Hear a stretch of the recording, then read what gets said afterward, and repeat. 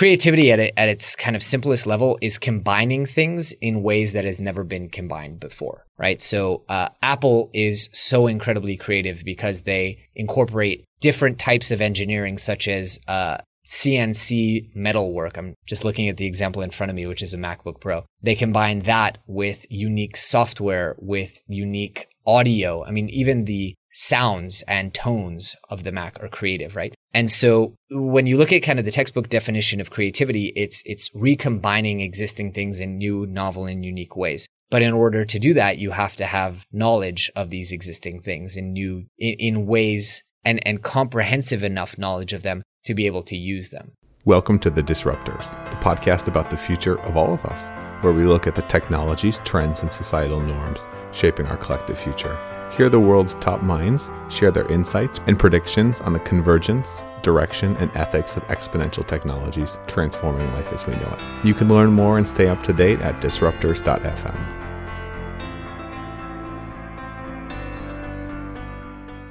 Have you noticed that every movie that's coming out now from Hollywood is a superhero movie? What the heck gives? We all want superpowers. We all want to be incredible. And that's something that today's guest is focused on. We've got Jonathan Levi on the program, founder, entrepreneur, and Superhuman creator with the Superhuman Academy. He runs an incredible podcast focused on enhanced learning and performance among elite performers. And he also has one of the most successful courses on Udemy on how to become a super learner, which is now on Masterclass. He's been featured in the Wall Street Journal, Inc., magazine, TEDx, and now, of course, the highlight of all of it, The Disruptors. This one's fun to have a biohacker on who is helping people become their absolute best. In today's episode, we discuss the science of memory and why we're learning all wrong, how we can fix the education system and what's effed up about it, how LSD transformed Jonathan's life for the better, why we're headed towards brain-machine interfaces and a cyborg life, what are the most valuable life hacks that Jonathan implements from his incredible guests, why Jonathan's excited about blockchain,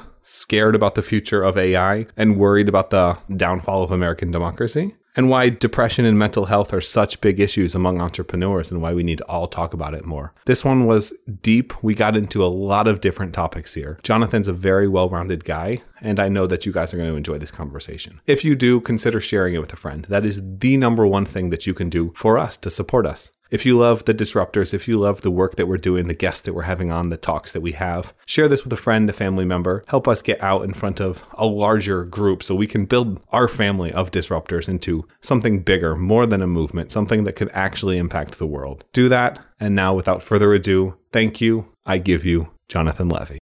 As you can probably tell, I'm pretty big on health, longevity, and human optimization. That's why I'm pumped to tell you about our special 10% off offer from Onnit, the brainchild of UFC's Joe Rogan and Aubrey Marcus, for elite performers. They're running a Willy Wonka-style prize giveaway where everybody gets a golden ticket. Everybody wins. On every order of Alpha Brain, a super nootropic stack that they sent me. I love it with my morning coffee, and it comes with the potential to win an all expenses paid grand prize round trip for two to Onnit's hardcore headquarters in Austin, Texas, $1,000 store credit, $500 cash, and more. Plus, again, every bottle of Alpha Brain comes with a special bonus from the Onnit team. Just visit disruptors.fm/alpha to save 10% off Alpha Brain or anything else from their awesome store. Again, disruptors.fm/Onnit if you want hardcore subs to live a high performance life. Are you looking to grow yourself and your bottom line in the process? Do you need help scaling, growth hacking, and marketing, or with fundraising and introductions? If you want to 10x your business and build towards a sustainable future, be that a startup or a Fortune 500 company, I love helping businesses change the world for the better. I've been a founder, built startups and seven-figure businesses, coached and advised dozens and more, and learned my passion and purpose is pushing entrepreneurs to succeed. If you're a winner, aiming big, willing to go hard, and interested in potentially working together to up-level yourself and your business, I'd love to chat. mattward.io/coaching for more details. And now, let's get on with the episode. We choose to go to the moon in this decade and do the other things, not because they are easy, but because they are hard. Says the life and hacker. Tell me, how did you become a life hacker, a memory and speed learning person? What's your background? What's a quick overview? Yeah, that's a great question. So I ask myself that all the time. I actually grew up struggling to learn and having a really, really difficult time academically, socially, and otherwise. It all kind of really came to a head at age 13. I went through a really, really rough time. And along about that time, I decided if I was going to stick around in this world, I had to kind of change myself into someone that I enjoyed being, because I really didn't enjoy being me at the time. And it took a long time. Yeah, I know you and I actually share a favorite book of all time. The first book that kind of taught me this lesson that I could read some words on a page or learn something on the internet and actually change who I am was Dale Carnegie's How to Win Friends and Influence People. And that started me on a very long journey, which I haven't finished and probably never will finish, towards improving myself and becoming the kind of person that I wanted to be, which of course is a moving target. As we grow, we want to grow more. And as we achieve, we want to achieve more. Fast forward, I get through school with the help of prescription medication. I go to college, I build a business, I sell the business, and I get into business school, which is a very condensed program. And I realize I'm not going to be able to do what I'd always done, which was lock myself in my bedroom and just catch up on all the things that everyone else had understood during the lecture. And I was very fortunate at that time to meet two experts in accelerated learning, speed reading, and memory, hired them post haste, and they taught me how to learn from the ground up again. Taught me how to use my memory, taught me how to read faster, taught me how to structure my learning. And from there, I took that skill and went and learned more about how to learn. And then I felt like this whole Pandora's box had been opened. So, if you spent your life not really being exactly happy with who you are, and you're given this skill of being able to learn anything that you want, what are the first things you do, right? I read a 660-page anthology of body language and fixed my body language so that I was projecting more confidence, because as you most likely know, you can change your body language and actually change your perception of self, change your own psychology. So I did that. I read a huge kind of user's manual for the human body and fixed all these like aches and pains and issues that kept me from being as physical and as athletic as I wanted to be. I learned how to use my body. I read a lot of books on dating and recently got married. So at every single point and turn in my life, I approached these problems, including building businesses, as a learning challenge. That if I can just learn what I need to do, then I can be who I need to be, and then I can achieve what I need to achieve. I see a paradigm there, but I want to double click on something that you said earlier. You said, if I was going to stick around in this world, did you have issues with potential suicide? Yeah, I never attempted. I'm an only child, and I think that was a big part of it, is the negative impact it would have had. But I had suicidal thoughts for quite some time, around 12, 13, 14 years old. It actually really wasn't until I discovered entrepreneurship that I realized that I could be good at something and that it might be worth sticking around and building upon myself and building upon my skills. So we actually have a blog post on our blog which details, and the title is How Entrepreneurship Literally Saved My Life. Yeah, it's one of those things you see with ultra high performers. We all have our problems, our ticks. And it's interesting that it took you to entrepreneurship. And you built a 7-figure business. Why go to get the MBA after that? Isn't that funny? And also why go to college? I think because first off, family expectations. This was something that was always expected of me. But I also really enjoy learning about business. And I thought that going to business school, and this turned out to be wrong. I thought that going to business school would teach me the things that I didn't yet know about business, which were the things that kept my last business at 7 figures as opposed to 8. And I went there to learn about things like leadership, about understanding finance, realistically things that I could have learned on the internet. But I think I was the only one in the class who wasn't there for the piece of paper. I was actually there because I wanted to learn these things. I knew I wouldn't sit down on my own and spend a year studying managerial accounting and corporate finance. In retrospect, I have to be honest with you, Matt, I learned more about leadership on a 6-hour LSD trip than I learned in 10 months of going to the world's top MBA program, if I'm honest. But, I didn't know that at that time. And I thought that those were the things that I was going to learn. 6-hour LSD trip. How'd that happen? Why? And then what'd you gain? Why did I do it? Yeah. Was it a party thing? Was it I want to explore myself thing? This was very premeditated. I had interest in LSD for many, many years because a lot of the people that I look up to and admire had talked about pivotal LSD experiences. But I was scared shitless, as one should be if you are considering doing LSD, you should be very scared. Be warned. But actually, especially if you've had mental health issues before. Yes. Yeah. If you have had mental health issues, this is an absolute no-go, right? If there's history of schizophrenia, if there's history of psychosis in your family, just don't, right? I had a history of depression and felt like the risks were worth it. What converted me was Sam Harris.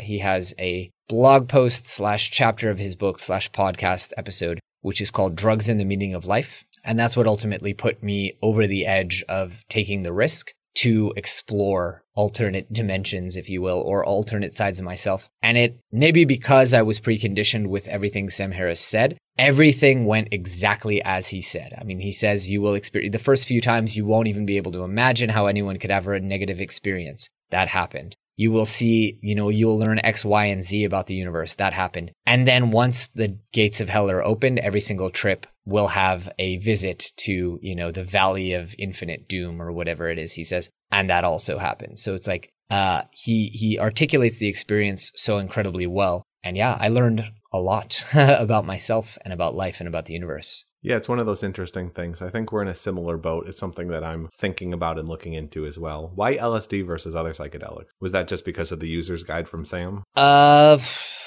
Access, for one. I had access to... Were you San Francisco or Israel at the time? Israel at the time. Access, also just the reputation, right? In retrospect, I would have started with psilocybin because it's a lot more difficult to get higher dosages that are, you'll end up throwing up a lot if you take too much, as opposed to LSD where the difference between too much and just the right amount is half a millimeter on a piece of paper. It's like just using the scissors wrong can be the difference between an incredible experience and the worst experience. An experience so bad words can't even imagine, right? But yeah, and that just felt like the right thing at the time. I think probably in retrospect, I would have done psilocybin first. So you're a life hacker. You're someone who tries to optimize themselves. In a lot of ways, I imagine you kind of mirror Tim Ferriss in a lot of your approaches. Would that be right? I respect Tim's work a lot. Yeah, absolutely. And I've learned an incredible amount from him on a business and personal level. I think I'm less systematic. I have more of a kind of, you and I, when we spoke last and you were on our podcast, you talked about this kind of mixture between the hyper organized kind of everything is completely structured and let's just flow with it and see. And I think I'm more on the both, whereas Tim is extremely structured and everything is, he has 10,000 journals of every workout he's ever done since he was 16 years old. I'm not that meticulous, I guess is the word I would use. But I definitely am constantly testing ways to get myself to perform better and also feel better and so experience better. You sucked at school and learning and suddenly you changed that. Tell me about becoming a super learner, what that was like. What are some of the takeaways? Yeah, absolutely. So at first I changed that with prescription meditation. I wish it had been prescription meditation. But that's how I sat through high school and college, is I needed to be medicated to sit still. And then I discovered, and I still, if I needed to sit through lectures right now for 8 hours, I'd probably need medication to do so. So I'm not anti-medication in any way, shape, or form. But what I learned and the basis of this whole methodology at kind of the base of the pyramid is learning how to use your memory. Most of us, one, we have a negative connotation of memory because memory gets a really bad rap. It's like schools don't teach memorization. We want the kids to learn, but there's no learning without memory. And two, we're never taught how to use our memory. I had this realization when I was writing my most recent book, The Only Skill That Matters. And I realized we started PE in first grade and we had PE all the way to senior year of high school, at least in the US, right? That's like 12 years of every single day, 1 hour of physical education, teaching me how to use my body, ostensibly. Now, I have like qualms with PE because I think like, why was I never taught mobility? Like, why wasn't I ever taught how to heal? Anything valuable. Right, exactly. Like, why did we just spend time running around a track and throwing dodgeballs at each other when we could have used that time? Like I said, I studied very intensively and I continue to study like different ways to heal different malfunctions and how the different muscles are working in my body. But whatever, like that time was spent and it was devoted. The human brain is the single most complex object in the known universe, and we don't even have a 20-minute introductory section. Like if I were to ask you, Matt, and you may know this because you've been podcasting for so long, but What are the three criteria that are going to make something memorable to you? Most people don't know. Yeah, that would be tough. I would say uniqueness. Yeah. Mm-hmm. The amount of time that you actually focus on it. There's something around your short-term memory being in some way related to your age. So you have to keep it in there for, if you're 28 seconds. And then I don't know what the third one would be. Shockingness. Yeah, that's the same as uniqueness, right? So you started off strong. One is, and there's more to it. Three is a simplification, right? One is novelty, right? How unique, bizarre, strange is this? Two is visual stimuli, right? No matter what you think about how you learn, if you're an auditory learner or whatever, you may be an auditory learner because you've been trained through years of listening to teachers or podcasts or audiobooks. You've developed that skill, but pound for pound, there is no contest to how effective the visual memory is. Out of every single person who's ever set a world record, won a national or world memory championship, and we're talking people who can memorize a deck of cards in under a minute, all the way down now to under 12 seconds. They all use visual techniques.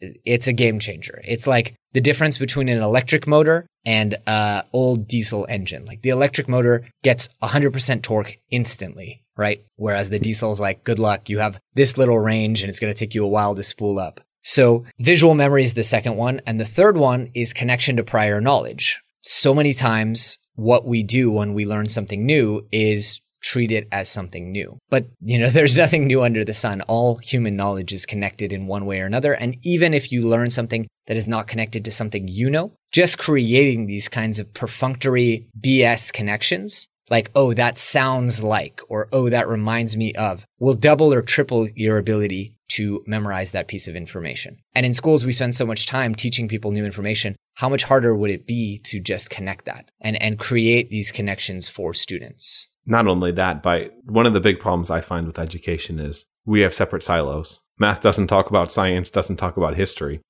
We need to combine these things because we're moving towards a world where there is no specialization. If you're specialized, you're worthless. Totally. How do you think about learning and memory in terms of, we kind of have gone through the rote memorization of let's build factory workers for these factories. We're evolving beyond that now to learning and creativity. Yes. I would think that in a lot of ways, memorization would be inversely proportional to creativity. I'm curious to hear your thoughts. Oh, I'm so glad you asked me this question. So define creativity for me. The ability to create something new that you haven't directly experienced before. That's a great definition. So new would be something that hasn't yet been done or created. How do you know what's been done or created without memory, right? I had an idea the other day for a patent, but it was in a field that I know nothing about. So it may have been an idea. I have a patent lawyer researching this right now. It may have been an idea that has been, it was completely out of left field for a piece of sports equipment, right? But I don't have memory of that field. So my creative idea may not be creative at all. Creativity at its kind of simplest level is combining things in ways that has never been combined before, right? So Apple is so incredibly creative because they incorporate different types of engineering, such as CNC metalwork. I'm just looking at the example in front of me, which is a MacBook Pro. They combine that with unique software, with unique audio. I mean, even the sounds and tones of the Mac are creative, right? And so when you look at kind of the textbook definition of creativity, it's recombining existing things in new, novel, and unique ways. But in order to do that, you have to have knowledge of these existing things in ways and comprehensive enough knowledge of them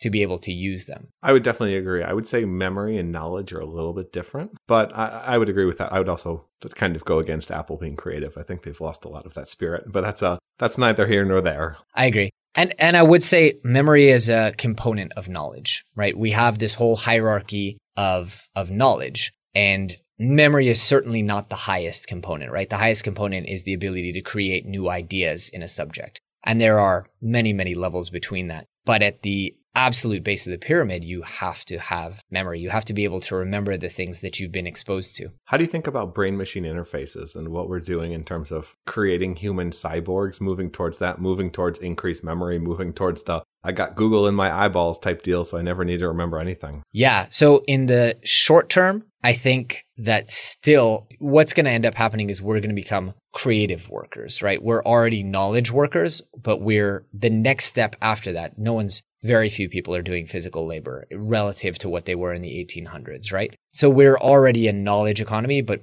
I think the next step is we become a creativity economy because, Google in your sunglasses can give you the knowledge. And pretty soon AI can also do basic writing. I mean, if you've listened to like the AI composed music, we're getting there. We're not 100% there yet, but we're getting there. So we're pretty close. We had somebody who could we had one of the leaders on there and he was pretty much going Hans Zimmer. It's impressive. Writing and things like that, not quite there yet, right? Like language and things like that. But I think ultimately, like we're heading to 100% unemployment, right?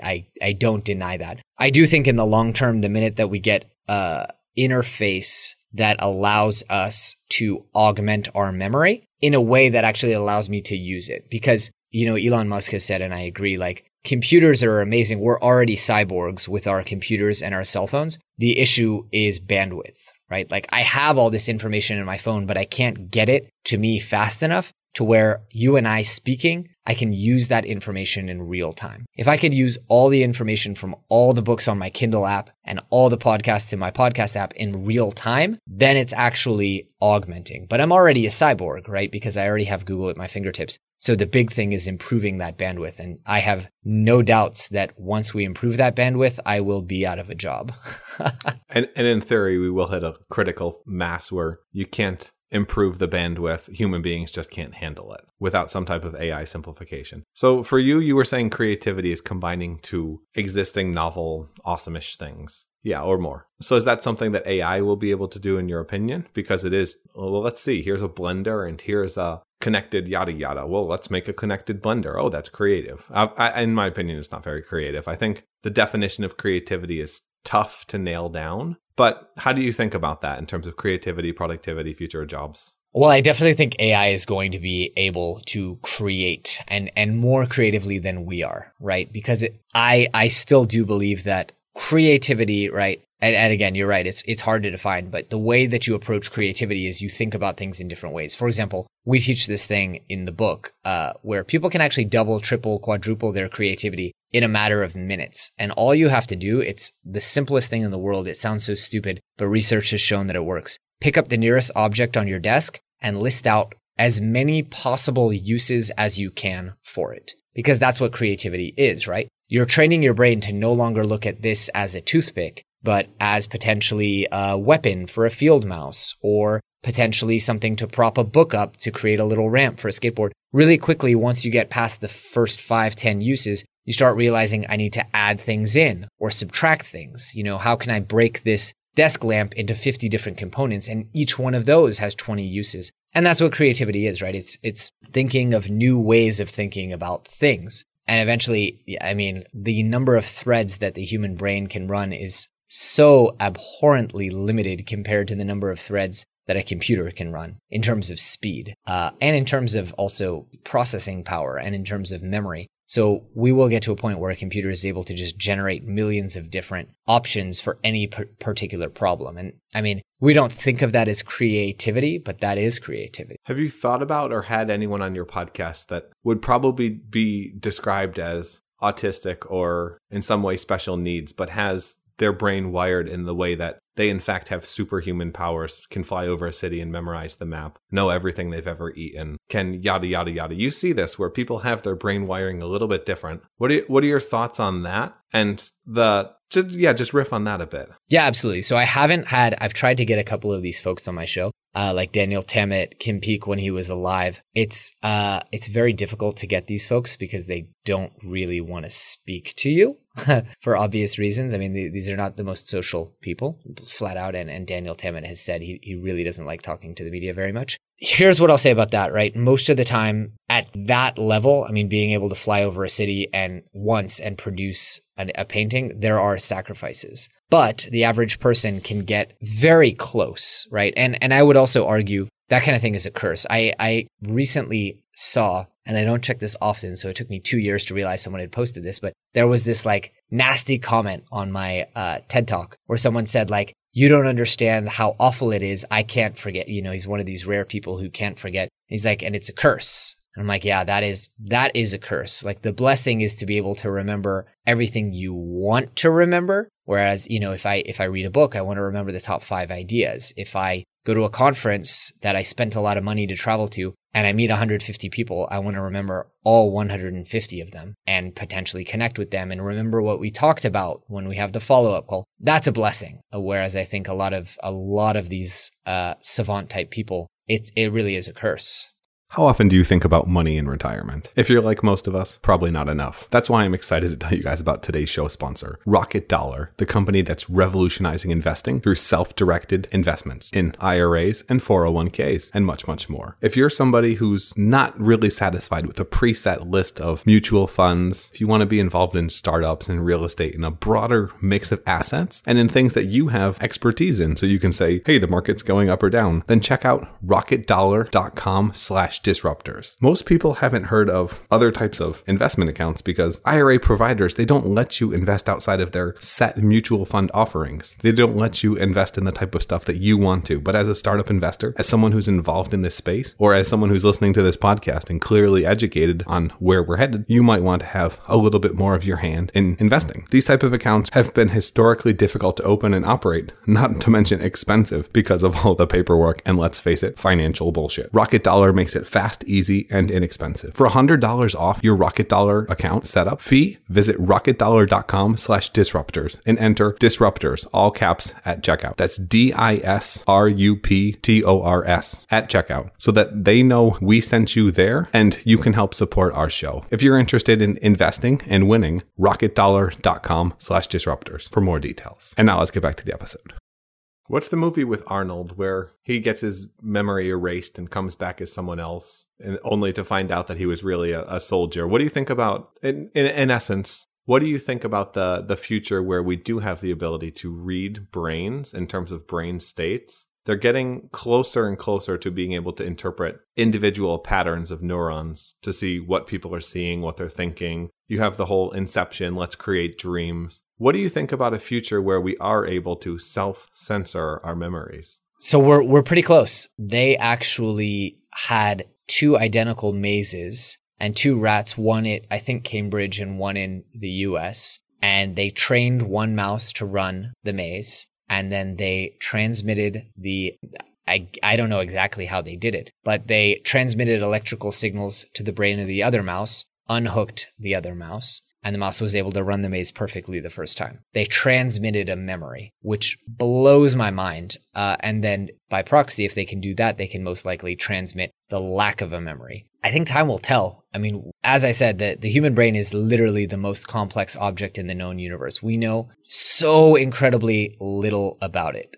And we're just starting to figure out. I mean, I try to keep abreast of all the memory and brain science, but there's so much coming out. Just in 2017, scientists realized, like, why do we remember spaces so well? They were completely baffled by this. And it should be neuroepinephrine that makes you remember new novel visual stimuli. They realized that it was dopamine, which dopamine has nothing to do with memory. And it was dumping into the CA3 region of the brain, which has nothing to do with memory. So we're just discovering all these like weird hidden little secrets that the human brain has. And I suspect that, as you said, there is a bigger component to knowledge, and that firsthand experience is going to be a piece of that puzzle. And I'm not sure we're going to get to a point where we can download or delete memories so easily, at least from the wetware, potentially from the add-on hardware, though. Yeah, it's interesting and terrifying and fascinating all at once. It is, and the stakes are really high as well, right? Like you can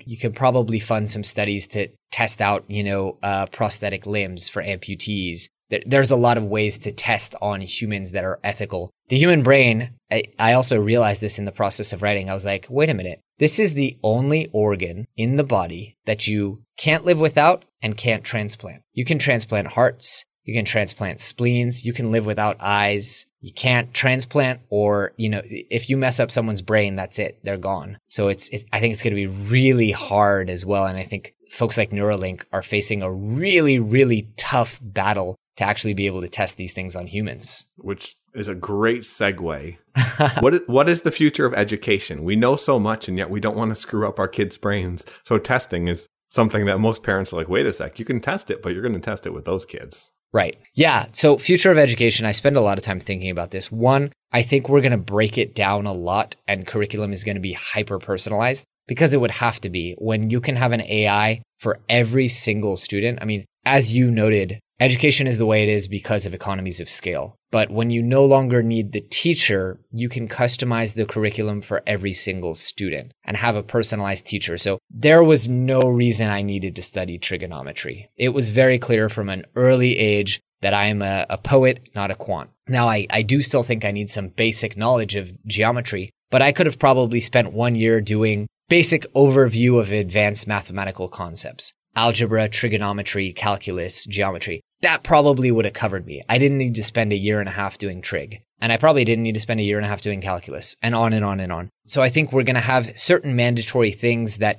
as a member of a liberal democracy, we need people to be educated on things like history. It's kind of an obligation of our society to educate people enough to be competent voters. I would argue we're not exactly doing that very well if you look at politics in many countries. But in theory, it is the reason why we provide a comprehensive education. But there are so many things that I didn't need to know. Chemistry, again, I could have probably done a basic seminar on chemistry. I didn't need a full year of it. And so I think that personalization is one thing. And then feedback mechanisms, right? So just because we can't tamper around with people's brains physically doesn't mean that we can't use our technology to dramatically impact the way that we load up those brains. For example, a good friend of mine, Ariel Garten, has this Muse device, which for $150, you can buy a device that will read your brainwaves. And we're still super early days, and she'll say it herself, but we're not far away from a future where I can actually see what's happening in someone's brain as I'm educating them, where I can actually measure their pupillary,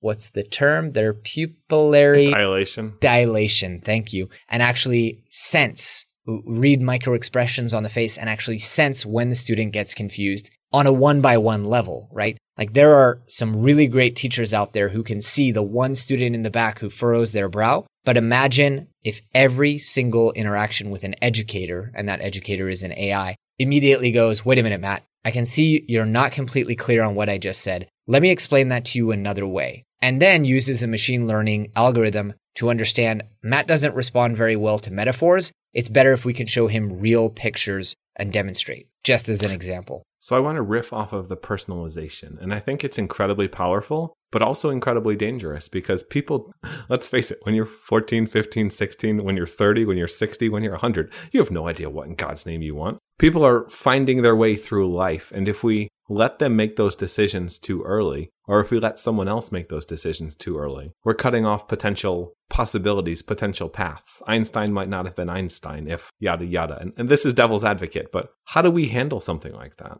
I worry about this too. And I especially worry about it because I see the generation that came after me and they're doing so, I mean, schools for all the kind of criticism that we as a society lob at schools, they're not dumb. And they realize like kids have these mobile devices in their hands and teachers are responding to this and saying like, your homework is to do this and research this way. I'm not going to tell you what to read in the textbook because you have Google. So go out there and research, something that you're passionate about. And I see this happening more and more. But I think, and this is maybe to dabble a little bit too much into politics, but I think we as a society have to decide like what is required learning. Obviously, a person needs to be able to communicate. By the way, while we're shopping for things that are required learning, I have a whole laundry list of things that I think can fill the spaces of the stuff that not everyone needs to do. For example, basic personal finance. Like, why is that not in schools? It blows my mind. People skills, like why is public speaking, conversational dynamics, and body language not taught in schools? It blows my mind that we send kids out into the world and like, good luck, go do college interviews with no,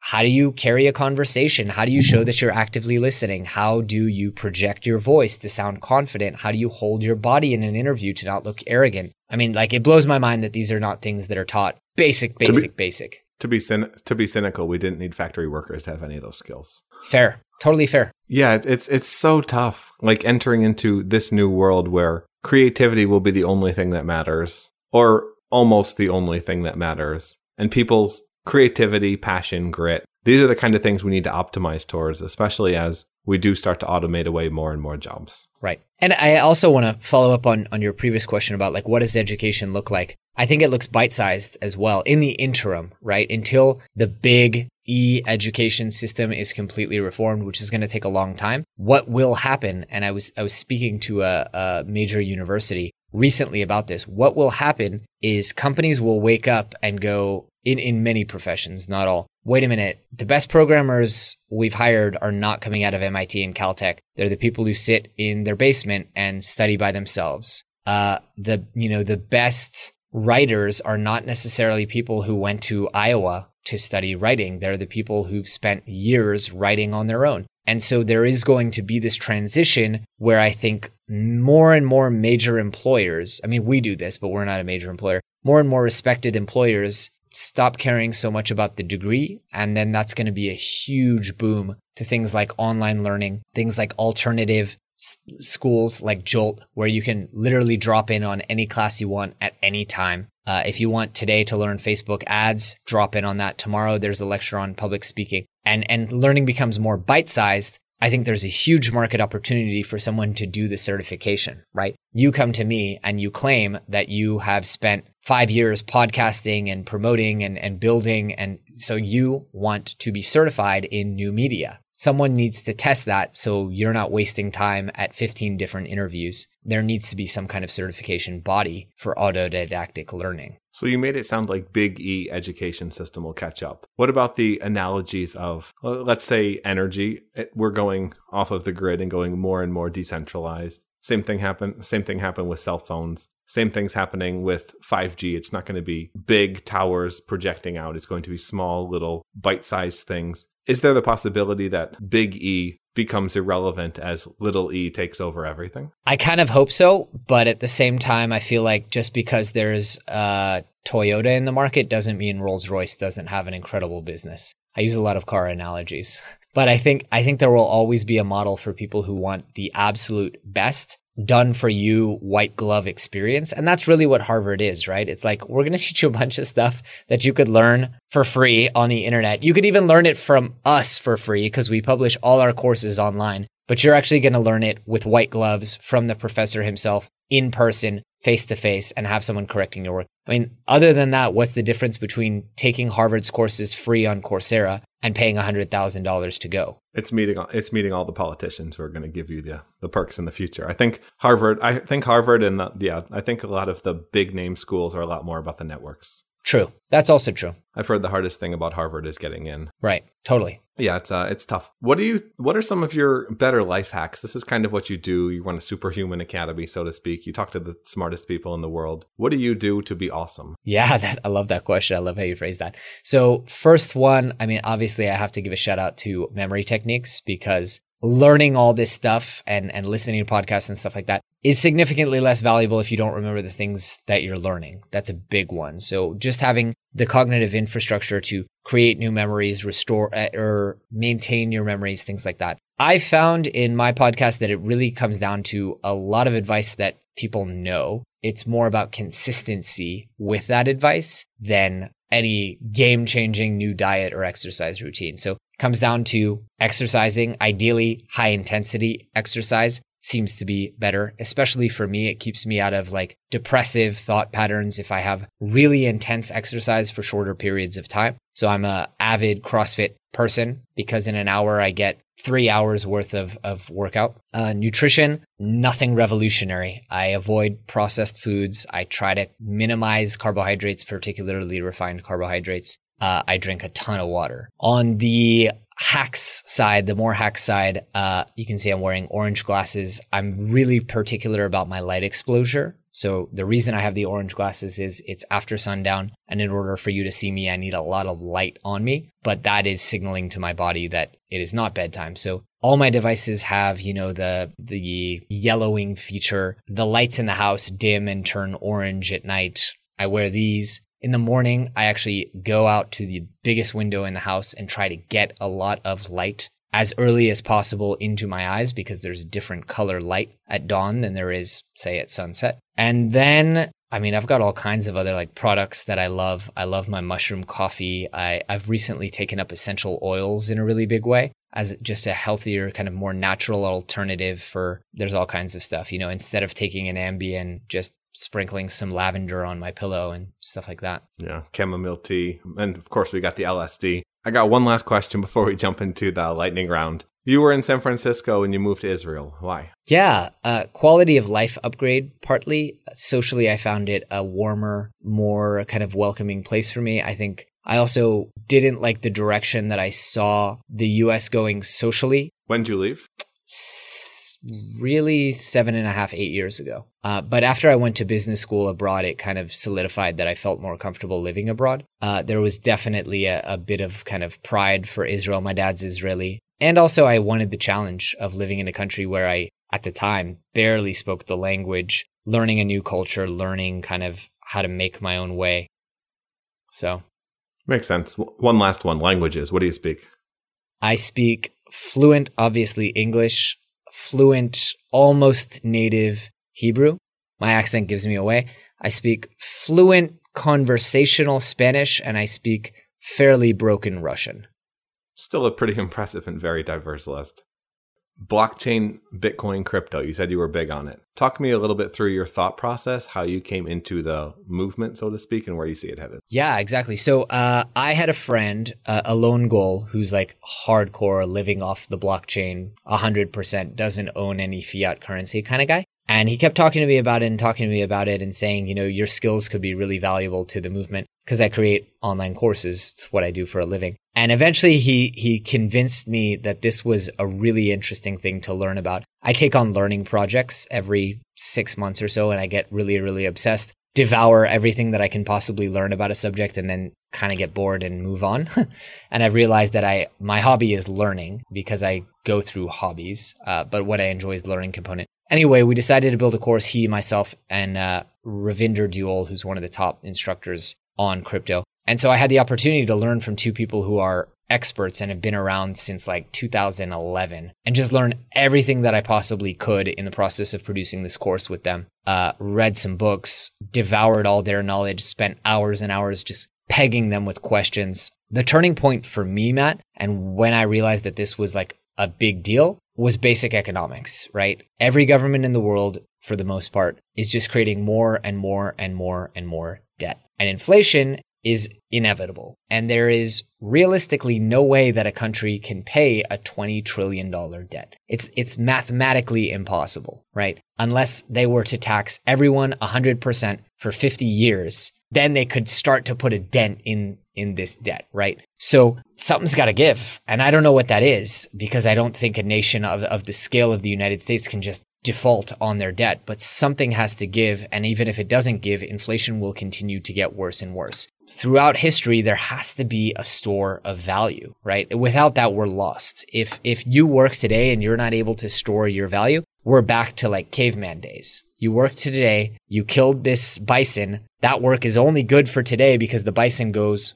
rotten tomorrow. So there has to be that store of value in a society. Gold has served that purpose through past economic crises. Gold has a lot of problems that Bitcoin has solved. Portability, transparency, security. I mean, so many different things. So I'm not one of these people who is proselytizing that, every single transaction is going to be a microtransaction on the Bitcoin, because I've dug into things like the Lightning Network and I know it's not there yet. And I know that because this is this whole super democratized, decentralized system of consensus, which is beautiful, but it's like democracy. It takes time to get changes done. If Satoshi had stuck around and been a dictator or came back today and was a dictator, it'd be a lot easier to get things like, BIPs passed through and he'd just say, we're going this way, we're doing SegWit, we're building Lightning Network. But it's going to take a lot of time for all this innovation to happen and for the long tail to drop off because there are thousands of cryptocurrencies now. There's a ton of noise. That noise is going to keep the mainstream consumer from getting in and using crypto in a meaningful way. I'm not talking about storing it in their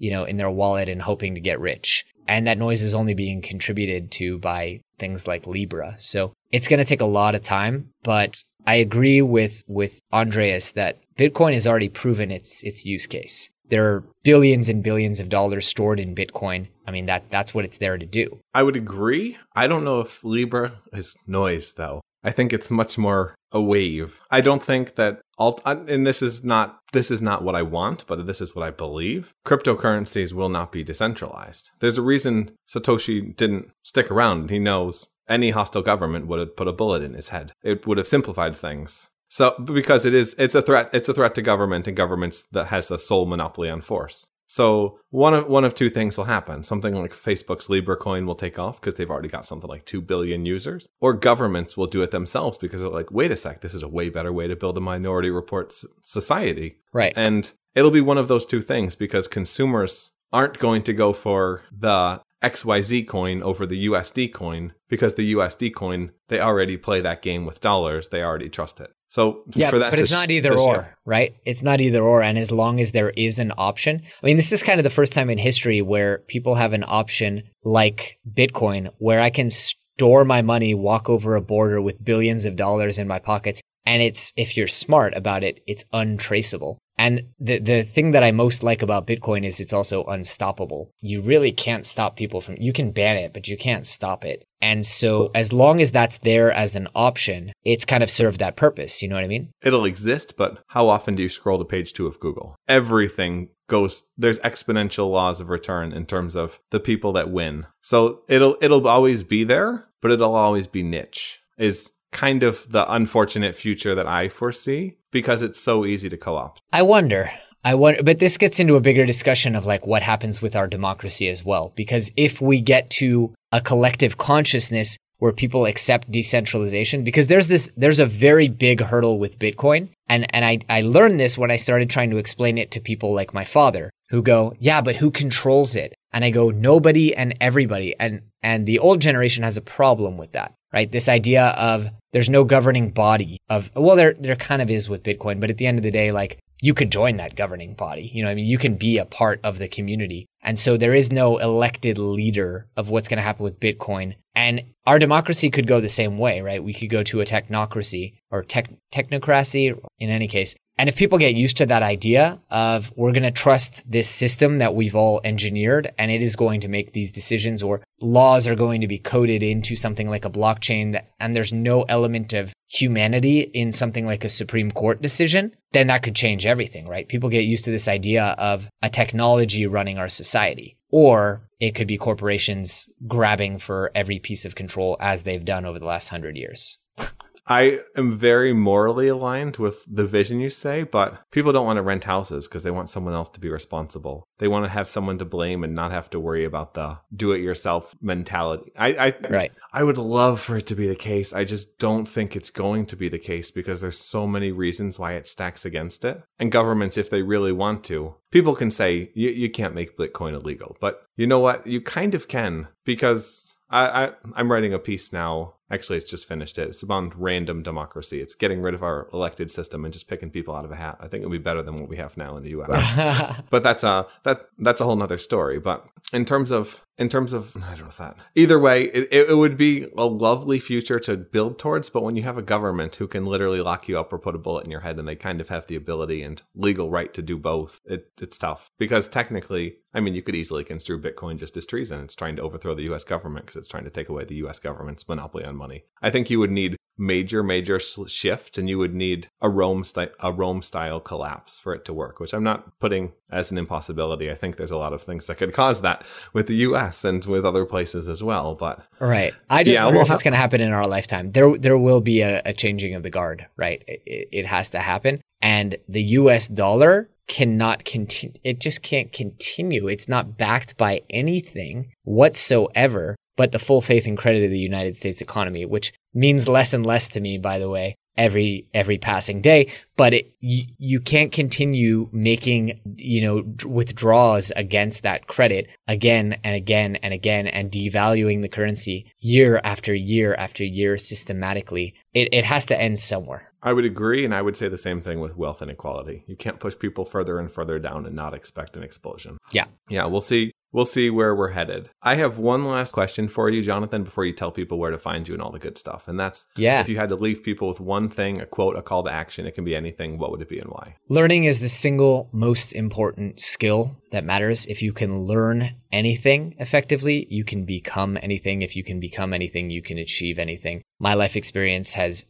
really solidified that for me, that if I can learn, I can really do anything, be prepared for any situation. Life's dynamic. When you stop learning, you start dying. Thanks for coming on today, Jonathan. My pleasure, Matt. Thanks for having me. Where can people find you and learn more? Yeah, superhumanacademy.com if people want to check out our courses, or just visit superhumanacademy.com/book. And that is the new book that is coming out September 3rd, which is called The Only Skill That Matters. And there's some solid podcasts there as well. Check them out, guys. Thanks for coming on today, Jonathan. Thanks for having me. And if you guys have enjoyed this, if you've learned something, pun intended, share this with a friend. Help us get disruptors in front of more people so we can make a bigger impact. Because the more awesome people we have doing incredible things, the better. And the better our world's going to be. Thanks. Be the change you want to see in the world. That's something I strive towards and fail towards every single day. If you enjoyed this podcast, if you think the world could benefit from conversations like this, the greatest compliment you can give us is referring to the disruptors to a friend or talking about us on social media. Please take 30 seconds to do so. It would mean the world to us, and if we're lucky, help us build towards a better world. Thanks so much for listening. Thanks so much for helping us spread the message, and have a great day. If you want more of the Disruptors, you can subscribe to the podcast on iTunes or go to disruptors.fm, where you'll find tons of audio and video interview stories with leaders in the fields of genetics, cryptocurrency, longevity, AI, space, VR, and much, much more. You can also follow me on Twitter at MattWardIO. If you enjoyed the show, please leave a quick review on iTunes at disruptors.fm/iTunes to help more people discover the podcast and help us make a bigger impact.